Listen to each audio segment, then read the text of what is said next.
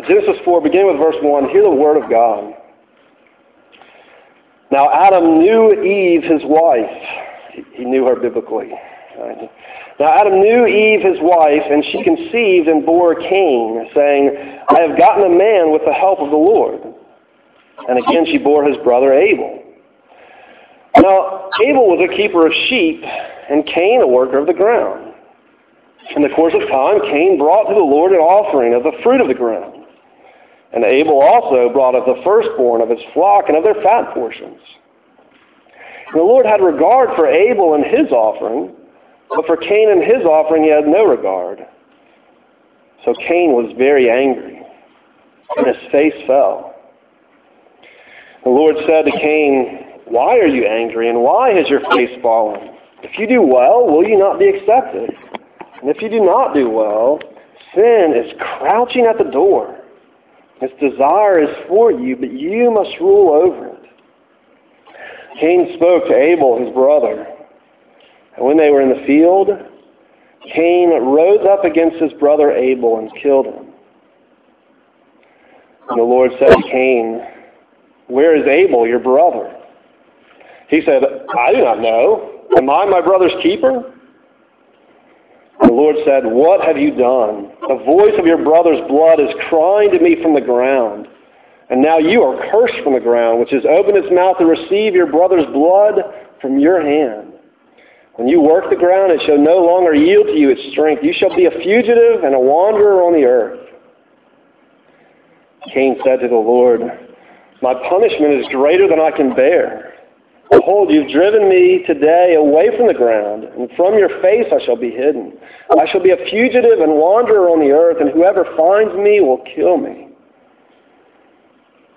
Then the Lord said to him, Not so. If anyone kills Cain, vengeance shall be on him sevenfold. And the Lord put a mark on Cain, lest any who found him should attack him. Then Cain went away from the presence of the Lord and settled in the land of Nod, east of Eden. The land of wandering is what Nod means. Cain knew his wife, and she conceived and bore Enoch. He built a city, and he called the name of the city after the name of his son, Enoch.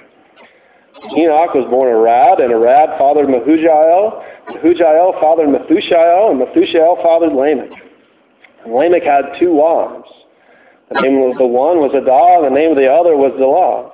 Adah bore Jabal. He was the father of those who dwell in tents and have livestock. His brother's name was Jabal.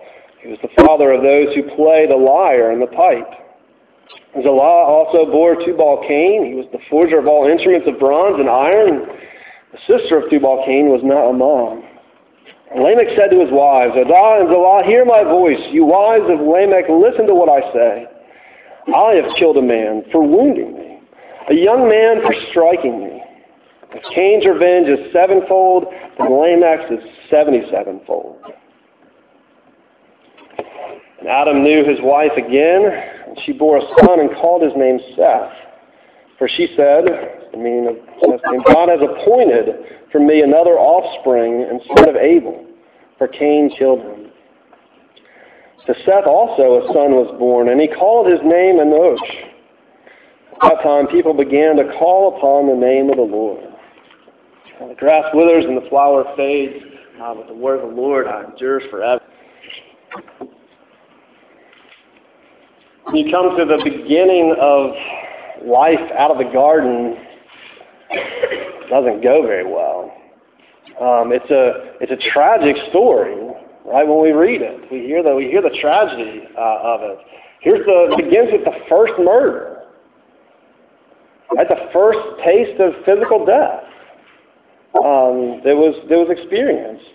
Criminal violence and treachery, right? Between brothers. This is what the first children going to do. How they get along with one another. A brother against brother, and ends in bloodshed. And I think it's especially tragic as we read the story because it begins with hope. There's a sense from the promise of Genesis 3:15 that we're looking for something good to come out of it that's going on now. But it turns out so horribly wrong and seems to just continue on in that direction. Can we go ahead and get this slide off? It's hope that turns into tragedy as we read. I think we're hopeful about a lot of things, right? Our young college students, you've got life in front of you, right? All these hopes and dreams of what in some ways, really, you do. There's things that you're looking forward to. Like, man, you're loving the 4 or 9 years that you might spend here and living it up while you're here, the relationships that you get to build, but you're also thinking about what's coming up next after this and what kind of jobs you'll find. Will the economy have picked up by then? You're hopeful that it will, right? There'll be jobs out there to find. And things that you're able to do in the world, impact that you're able to have on people, how you're able to care for one another. You have hopes about people you might meet, friendships that you make, maybe even here, how those will carry on, friendships you'll make later, relationships, romance. Valentine's Day is coming up, right? Like, hopeful about romance, if there's going to be flowers, different things. Right, even the cynics and even the pessimists, a lot of times I think a lot of times what we're doing that cynicism is just kind of covering over our hopes. We don't go because we're afraid of it ending in disappointment. We don't want to let ourselves hope in something and then realize where it breaks apart. We don't let other people know that we were hopeful, and then our vulnerability is we're let down because we're often disappointed. In this passage, right, it paints a picture of tragedy, but it doesn't just leave it there, even as it's part of the whole rest of Scripture, but even hints and whispers from within the passage. It's tragedy, but it points us to a different pattern. It points us to a different pattern where hope doesn't just end in tragedy, but when the pattern begins to be reversed.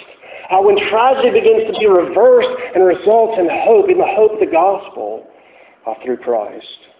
Doesn't end in just feelings of disappointment, but the whole of Scripture and the gospel from this story on leads to not disappointment, but joy.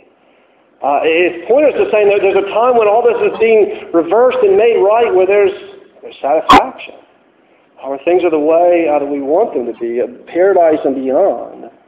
Right, that the gospel actually brings hope out of tragedy. It brings a confident and sure hope, not just like an optimism of maybe this will work out better, but seeing that God has it and He is doing something with it that's good, that we long for. Even this passage and the tragedy of it points us to the fulfillment of the longings of our hope. All right, Jesus says all of Scripture is about Him. He's the fulfillment of it. Hopefully we'll see how that's. I'm hoping that even as we're going through Genesis, you're learning, interpreting Scripture as we look at it. That you're seeing these things and saying, how is this speaking to us about the gospel and how it's leading us there.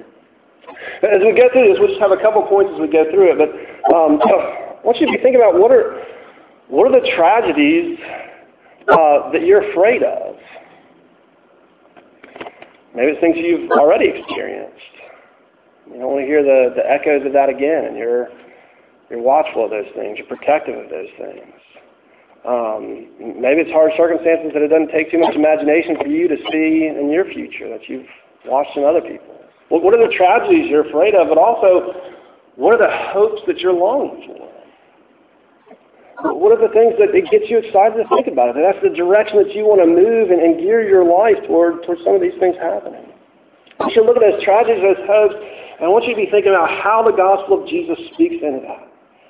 Just in those fears and disappointments, those hopes and desires for fulfillment. First point is hope turned to tragedy. What we see in the passage, right? When hope turned to tragedy, when hope turns tragic, it leaves the feeling of emptiness, kind of meaningless to it. Think of literature tragedies like Romeo and Juliet. Right? Here's the two star-crossed lovers, the forbidden love, and then their desire for one another, and their plans to make that come out, and it ends in the death of each of them. There's no fulfillment, and it feels empty, right? And meaningless. It hurts. We relate to it. We've experienced a lot of that, but there's an emptiness in that tragedy. And because of even the hope that's there. Listen, in this passage, I don't know if you're picking up on this as we read it, but it begins with hope. It begins with hope and Eve's expectation, because what's just happened? Adam knew Eve, right? Biblically, knowing is this full relating of experiential knowledge with one another. So yes, that is knowing biblically. Eve conceived, and she gave birth to an offspring. Where have you heard about offspring before in Genesis so far? Well, in the first chapter it says this is part of their role that God's given them, be fruitful and multiply and fill the earth. But then there it came up again, and within the curse to the serpent in Genesis 3:15, that there will be an offspring from the woman. And this child from the woman is going to may himself be crushed by the serpent, but he will also crush the head of the serpent. This source of evil as it was brought in, and their experience will be put away the way they should have done in the garden. Eve's excited, right? This is her firstborn son, and she's saying, "Here, I've gotten a man with the help of the Lord." And the Hebrew, this I've acquired a man with the help of the Lord sounds the same as the word Cain. She's explaining why she's naming him Cain, and it's this hope of him as maybe the Messiah, as this offspring, and what will he bring out? Will this end this evil and this suffering? Didn't go very well. I think we have, I've often put it this way, we have our false messiahs. We have things that we look to that we're hopeful about, that like we're thinking, maybe this is going to bring me satisfaction. Maybe this is going to bring me fulfillment. Maybe this is going to rescue me. You know, sometimes that's not like the large scale of life, that's daily, like, maybe just, what am I going to do this weekend? Am I going to be bored?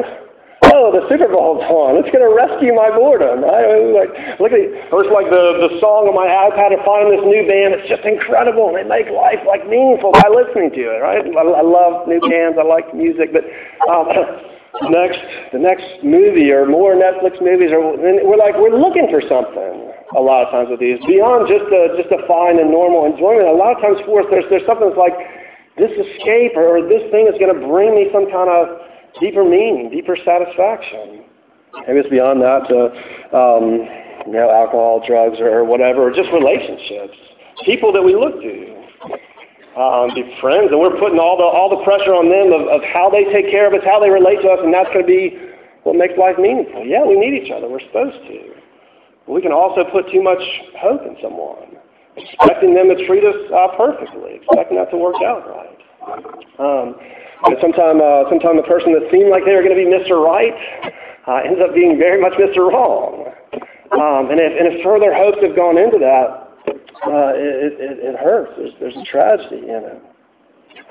It begins with hope for Eve. Here's Cain. I've gotten an offspring from the Lord. That quickly turns toward disappointment, right? Turns toward disappointment from the beginning, from the way that Cain relates to God. That's what you see in the offering there. Right? It says that Cain was a gardener. He's a farmer. He's working the ground and bringing forth crops and fruit from that, while Abel he attended the sheep, took care of the flocks. And both of them bring an offering to God, it says. In fact, it mentions Cain first. And he brings an offering of the stuff that he's worked. He's drawn this out of the ground, but he brings it and he offers it to God. Cain does the same thing, brings his offering, but it says that God was pleased. He had regard for Abel. He was pleased with what Abel brought. He was pleased with Abel in bringing his offering, but he wasn't with Cain. Right? Now, you can look at Hebrews 11:4 that's down there. That what you see in it is there's the faith involved in Abel that's lacking in Cain. I'll hopefully draw that out of the passage for you, but I want you to see that Hebrews 11:4 just says clearly it's by faith that Abel offered to God a more acceptable sacrifice than Cain, through which he was commended as righteous, God commending him by accepting his gifts. Right? It wasn't Abel did it just because Abel trusted God as he was doing so. Sometimes I've heard things of like Abel's bringing an animal while Cain's just bringing an offering to the ground. If you look close to the text, what you see that's not it. And the Israelites were commanded to bring offerings from the ground as well, a grain offering. But what does it say about Abel's offering? It says that he offered the firstborn and the fat portions of it. The idea is he offered the best. He offered the best of what he had. He brought that before God to offer it to him. And Cain, what's lacking is that the Israelites would have recognized from the sacrificial codes later in Scripture. It doesn't say that Cain brought the first fruits. That's what's supposed to be brought to the Lord. The first fruits, the earliest and the best of the crop, he's supposed to be bringing to God. So what you see in Cain, where you see the disappointment, his relationship with God is with a very weak devotion. Maybe you're thinking, he's bringing some kind of offering, right? He ought to get some credit for it. What it seems is that it's an outward act that he's bringing, but it's not with faith. It's not with trust of God offering up an excitement and devotion to Him. And maybe we could, kind of wonder which would characterize our devotion to God. Is it that type of faith that Abel's showing and bringing the best and wanting more of God and more to give to God, or is it we're kind of content with little, or as little enough as we're able to get away with is what we want?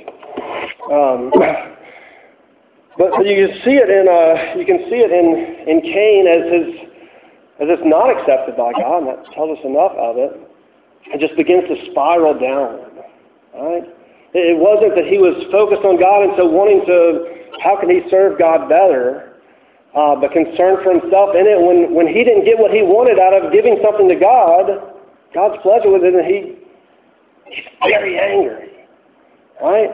You can see it on his face. He's grumpy. Frustrated. It's one of those days like it's better to avoid Cain today. Hey, let's go hang out with some other people. He's having a hard time. We'll talk to him later, right? He's angry with him. God comes in and God speaks to him in this. He doesn't just leave him in it. God speaks to him, gives him a warning. He says to him, listen, you can still, if you do well, will you not be accepted? Right? It's not just the works of what you're doing, but it's not that God's holding back on him, but he's calling Cain toward him with true faith and devotion. Actually wanting to give to God from the heart. He calls him to that. If you do well, will you not be accepted? And also he warns them he's in a dangerous place. Do not do well. Sin is crouching at the door. Have you ever played jokes on your friends and you hide outside the door when you never come in? Wait for a few minutes when they don't know you're there. As soon as they walk out, jump out. Like some of y'all like to go to haunted houses or whatever, around Halloween and everything. And it's like, there's just all these different corners that you have to walk through, and you know that there's going to be people jumping out with chainsaws and hockey masks and all this stuff, right? And to freak you out.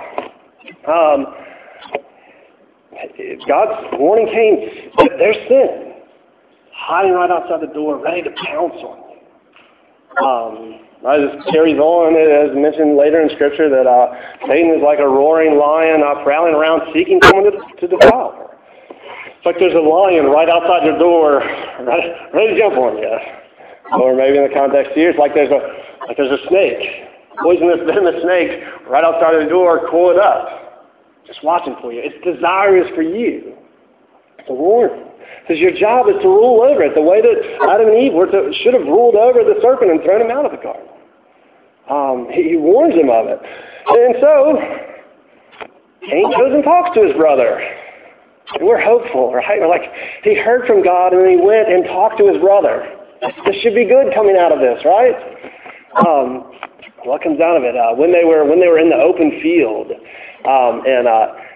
you should probably read that more along the lines of, and so when he had lured his brother into the dark alley, right? This is the idea of it. And you see this later in the Old Testament, that certain crimes, if they were committed into the open field, they're dealt with differently. It's a place where there aren't any witnesses. Right? So if you're in the city, you think like the dark alley. It always cracks me up whenever, sometimes we go four-wheeling out Apalachicola National Forest, have a little fun out there. Maybe we can do that later. It's a good time. But you go out there and there's nothing else out there. And there's no one else around for miles and miles. And most of the time when I have someone else in the car with me out there, one of y'all says something like, it's kind of scary. How do we know who's out there? What if there's someone really bad out here? You've got no one to turn to, no one to see what's going on. That's the idea of it here.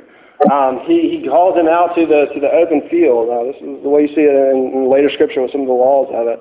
And what happens? He rises up against his brother Abel, and he kills him. Murder. Murder. Blood was shed. The hand of brother goes up against brother, spills out his blood on the soil. And then as God comes to him, where's your brother Abel? He spirals downward even further. Brazenly denies any and all responsibility. I don't know. That's straight up lie. I mean, how quickly do we come up with lies about things when we've broken stuff? Excuses. Am I my brother's keeper? Am I supposed to know where he's at all the time? Why are you even asking me? Go find him if you're looking for him. As if God doesn't know. And you got to think about what was Abel expecting that he would accomplish by this? This is going to go well for me. Now God's going to be pleased with me in it. Where are you expecting it to go? Was punished. Punished by God, cursed from the ground, exiled. He's a fugitive and a wanderer on the earth. And the place that he goes, they call it the land of wandering, the land of Nod. It's a deep tragedy in the story. Right? You think from Adam and Eve's perspective, what you hoped for from your children, and parents have that amazing ability to hope everything from their children. Disappointment. Deeply disappointed. They lost 2 of their sons in that.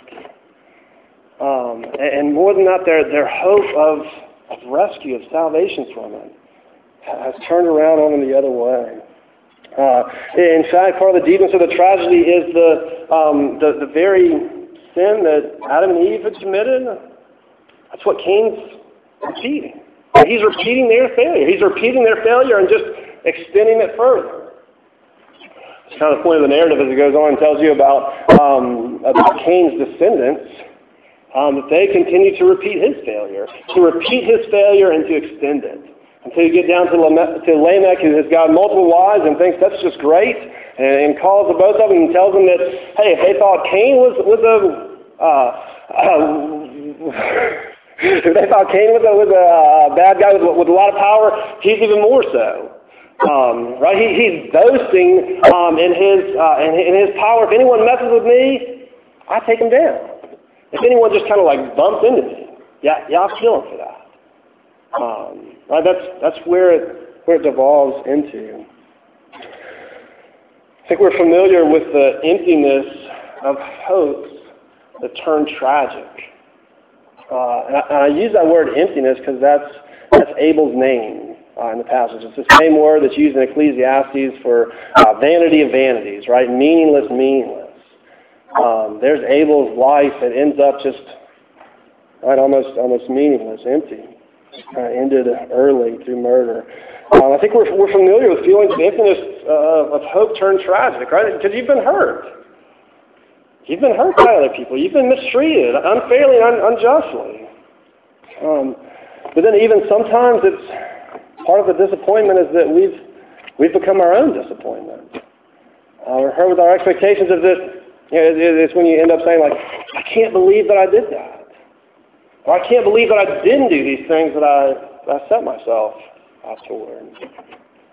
So here's what I want you to see. We're more like Cain than we would like to admit. We're actually more like Cain than we would like to admit. Right? Sibling rivalry, that's kind of a universal experience across cultures and different things. Right now, thankfully, every sibling doesn't end up murdering their sibling, but there's this rivalry to it. We've got a couple siblings in the rooms, yeah. Worked so far. I've got 2 older brothers. I remember fighting with my brothers a lot. Actually, I was the youngest brother, so they beat up on me all the time. But I remember times of even being the younger brother, taking swings at them. I just had no strength in my arms, so it didn't go very far. I was rather disappointed at that point. Hope turned down, but it wasn't a very good hope to start with. Have we lied about our siblings? Accused, manipulated, hidden things? Tried to get them in trouble? Not just siblings, right? Roommates? I mean, there are like organizational institutions set up at this university because roommates are going to have conflicts with one another all the time, right? So we have the existence of RAs and residence hall directors and other counseling center staff to deal with those things as well when you don't want to talk to them, and because this is what we experience all the time. I'm not saying we've murdered everyone, but we're more like Cain than we would like to admit. We're horrified at that. But then there's things that we've done that are part of it, right? And the New Testament gives us warnings about being like Cain, and you see that in 1 John 3, and Jude mentions it, but particularly Jesus brings it out. Right? Jesus in the Sermon on the Mount, he says, "You've heard that it was said, you shall not murder." It's one of the Ten Commandments. Cain broke. What did he go on to say? It says, if you're angry with your brother, if you insult your brother, if you say to your brother, "You fool," you're liable to hellfire. For making fun of them, for trying to put them down. Right? Call them "you fool." It's like, I'm going to try to make myself better and you seem worse. And that's sibling rivalry like at its core, right? He's saying that's part of the whole of murder. That's committing murder in our heart, even if we're restrained enough not to act out on it. That's a sin involved in it. So if it's true that we're more like Cain than we would like to admit, then what do we do with that? Where do we go from there? Right? We should just kind of keep hoping in ourselves. Well, I'm going to get better relating to people that do it, or hoping in other people that kind of help us out with those things. Just end in disappointment and emptiness, or we can deny it and try to escape into other things, right? But the passage is encouraging us to look for a different hope. To look for a different hope than Cain. To look for a different and better hope than us as we're like Cain. That's where the passage points. It points to tragedy turned hopeful. All right, that's the second point. Hope out of tragedy. Tragedy turned hopeful. That we're not left in emptiness. That brings out meaning and significance. The significance of redemption. I think a lot of times those are the stories that really get us, that really resonate with us, right? So a lot of times you pull for the underdog. Right? You love to see the story of someone coming from behind and still winning the victory, or someone overcoming difficulty, someone who's down in their luck that still finds happiness, right? Maybe it's like Rudy or like Rocky, Adrian, and you're like, he's come from behind, he's against all odds. Right? Even just romantic comedies, right? Every romantic comedy, there's always got to be some tension, right? If they just meet and they were perfect for one another, and then they're happily married, you're like, what? Right? There's always like some tension where they meet, but then something happens, and then they break up, or then someone else comes along, and there's some tension where you feel like it's not going to work out, but then when it does at the end, you're excited, right? It's got to go through this. It's this hope that kind of turned out of things wrong that we're drawn into, that we're excited by, that we resonate with, because part of it's like, well, that's where we see ourselves. If it's the story about, hey, these two people meet and they're great and they care for one another well and they go on and they get married, we're like, that's not going to happen to me. My story's going to be one where there's like problems thrown in, and we feel like we're the ones who have undergone this hurt and this disappointment of tragedy. We're from behind. We've gone through difficulties, and we want to think that there's still some way that it can end up well. It can end up going well for us. Tragedy turned hopeful. Here's Adam and Eve again. You see in the last couple of verses of the chapter, in verse 25, Adam knew his wife again, and she bore a son, and she called his name Seth. All right, Seth, which means appointed. Appointed by God, because God had appointed for her another offspring in place of Abel's, whom Cain had killed. Here God had given her another offspring. And the promise from Genesis 3:15 gets to be carried on, but carried on through a different line. She's looking for the Messiah. And here you have his son, and he names him Enosh, which is weakness, one who's admitting his weakness and dependence when from his time on people begin to call on the name of the Lord. But it's not that we're going to do it ourselves, it's that we need God's help. We need God working for us in this. And so into the tragedy springs hope. Springs hope of redemption, of the offspring continuing. Because in the rest of Scripture, Adam's line continues through Seth and Enosh all the way down to Noah. God preserves from destruction, and to Abraham, and God makes this covenant of relationship with, and Isaac and Jacob, and the tribe of Judah, and David from the tribe of Judah, and with the son of David. The son of David in fullness who is Christ. Coming from the line of Adam through Seth, his offspring, Jesus, was born of a woman. So the passage is encouraging us to look at. Right, but in the life of Jesus, it's another murder. All right? A deeper tragedy in the murder where Jesus is the victim. In his righteousness, in his innocence, as God in the flesh, still he's the victim. It's a greater tragedy than Cain killing his brother Abel. Because here's a tragedy where humanity rises up against God in the flesh and condemns and crucifies, hangs on the cross, pronounces guilty, and rejects to the point of death. And that's the greatest tragedy that there can be. And so, really, yes, we are like Cain because this is what we've done. Jew, Gentile together, Herod and Pilate together, this is what we have done. We have crucified the Lord of glory. How does Jesus respond on the cross? Luke 23:44 says, Father, forgive them, for they know not what they do. Father, forgive them. Jesus' death wasn't empty. Wasn't vain. It's deeply, deeply meaningful. It's from that very tragedy that hope comes. This is what we rest in, right? This is the event that begins to reverse tragedy. It makes all the strings of tragedy, all its wrongs become kind of unfurled. And behind it, what you begin to see is how God has woven these things, even some of our wrongs, into leading toward a greater victory. Into bringing out from it our rescue and our salvation, into showing His greater glory. He's reversing tragedy because from the greatest, deepest tragedy, He brings out our most glorious and hopeful salvation. One that we can be confident in, one that will not disappoint. Because everyone who calls on the name of the Lord will never be put to shame. Because here is a reality that's reversing it. Like Cain killed his brother who he hated. He was jealous. He was envious. Wasn't even helpful in what he did. Jesus hated his brother. He gave up his life for his brothers whom he loved. Whom he loved. Though we were still sinners, though we were still rebellious and hating him. His sacrifice in putting others' interest above his own. Cain is punished, exiled. Right, that leads to more sin from his descendants and Lamech. But Jesus, right, though exiled himself, experiencing the punishment of God on the cross, where does it lead? Was raised from the dead. It could not hold him down. And what does it accomplish? It restores us to God.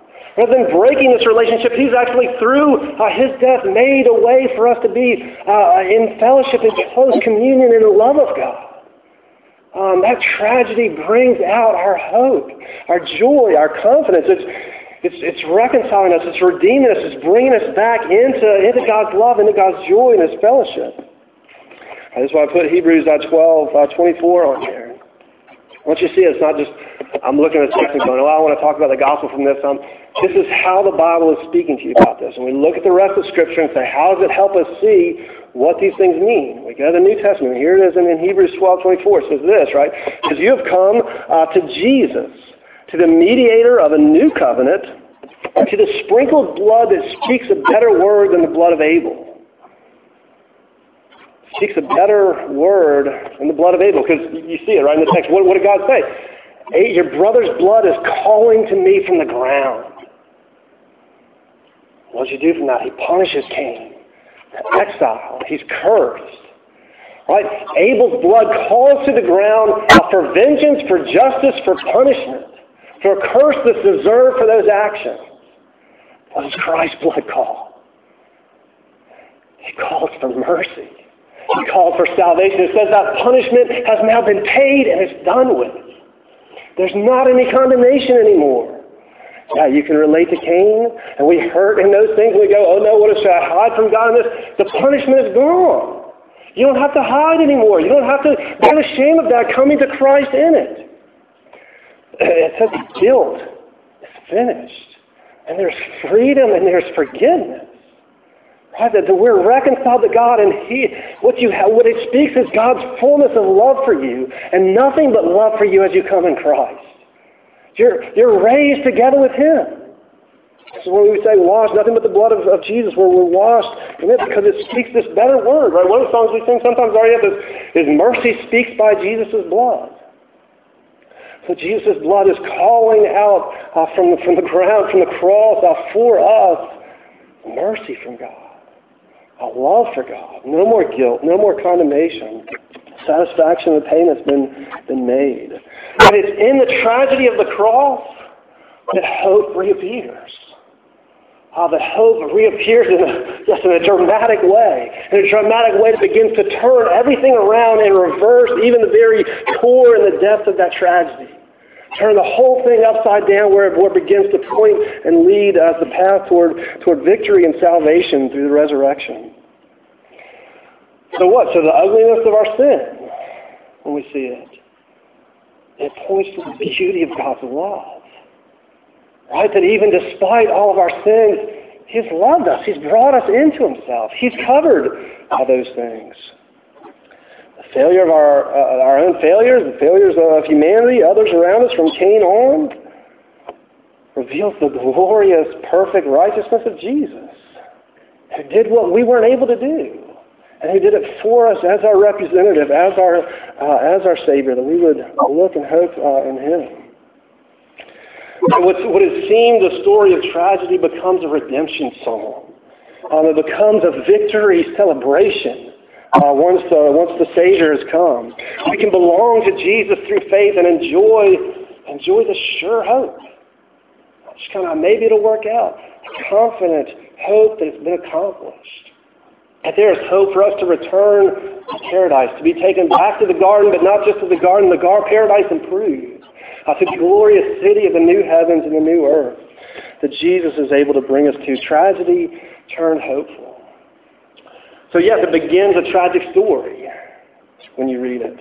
It's a tragic story, but it's a tragic story that points toward the amazing ending, the glorious, victorious ending, where hope and tragedy are reversed. So what are the tragedies that you fear?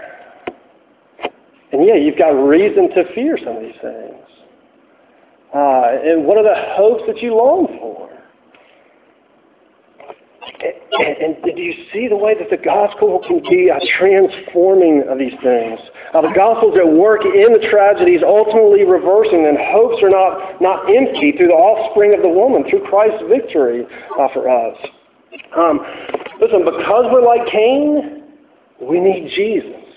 Right? That's what it's calling us to repent, to admit that we're like Cain and to look to Jesus instead of ourselves. Hope is outside of ourselves. The gospel is a call to trust this greater offspring than we can be, than any other can be, to hope in Him and to follow Him and even to be made like Him, which is what He's doing in us. Right, while there's glimpses of hope throughout even this passage and then throughout the rest of Scripture, the full light of the sun has risen with Christ and Christ's resurrection. But now what does that mean? Follow me here. It means that we get to be reflections of that hope, of that glorious hope. As we're trusting in Christ and His reign is in us, it begins to change our hopes and it begins to change the tragedies that we're experiencing and that we're part of. And the question is, will you live in the line of Cain? Serpent, Lamech, leading this boasting and pride of our power and other people can't mess me and I'm trying to lift myself up and bring others down? Or will we live in the line of Christ? Seth and Enosh on, calling upon the name of the Lord. That He's our help, that He's our defender, that He's our only hope, and we look to Him in weakness and calling out and love and giving ourselves. Right, the reflections of the hope and glory lead us to not act like Cain, but to love one another. To take us places of envy and jealousy and boasting and pride and power and ruthlessness and treachery and replace it with kindness and gentleness and faithfulness and love and self-control. Right? When That it takes the tragedies, it takes the tragedies in your life, and now there is hope within those tragedies. The strand of the gospel runs deep all the way through it. To try to begin to be following what Christ has done and let that work out in it. And that roommate conflict or that relationship conflict or the friend conflict, like, is it going to result in just bitterness and anger and back and forthness until there's just a distance spread out, or can it also result in reconciliation and a strengthening friendship, strengthening ties, right? Built upon the gospel, repentance and forgiveness of one another. Family issues, brothers, sisters that have hurt you, siblings, parents, other things. If you look at that and you're not just borne down, weighed down by all the tragedy, but you're also looking and say, how can the gospel be at work in this? How can I give of myself for them, loving them, giving up that jealousy because Christ has loved me that way? This is where the gospel works out in my life. Because what is it with all of our friendships, right? There's always the competitive energy to it. What do they think of me? What do I think of them? Do other people like them more than they like me?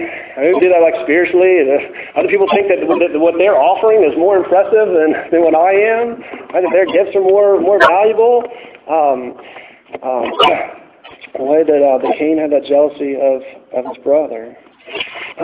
We get to be reflections of the glory of Christ lived out in the tragedies of life and relationships that are being reversed into hope and joy and salvation. Since the fall in sin, there's no hope outside of tragedy. There's no hope outside of tragedy. Once we're removed from the garden, there's no perfect world, no paradise anymore, no perfect results. But now Christ is overruling the tragedies, and He's using this to bring us into His perfect paradise and to extend His reign out from us for His glory to spread over all the earth. This is hope and tragedy reversed to bring out from tragedy hope and salvation in Christ.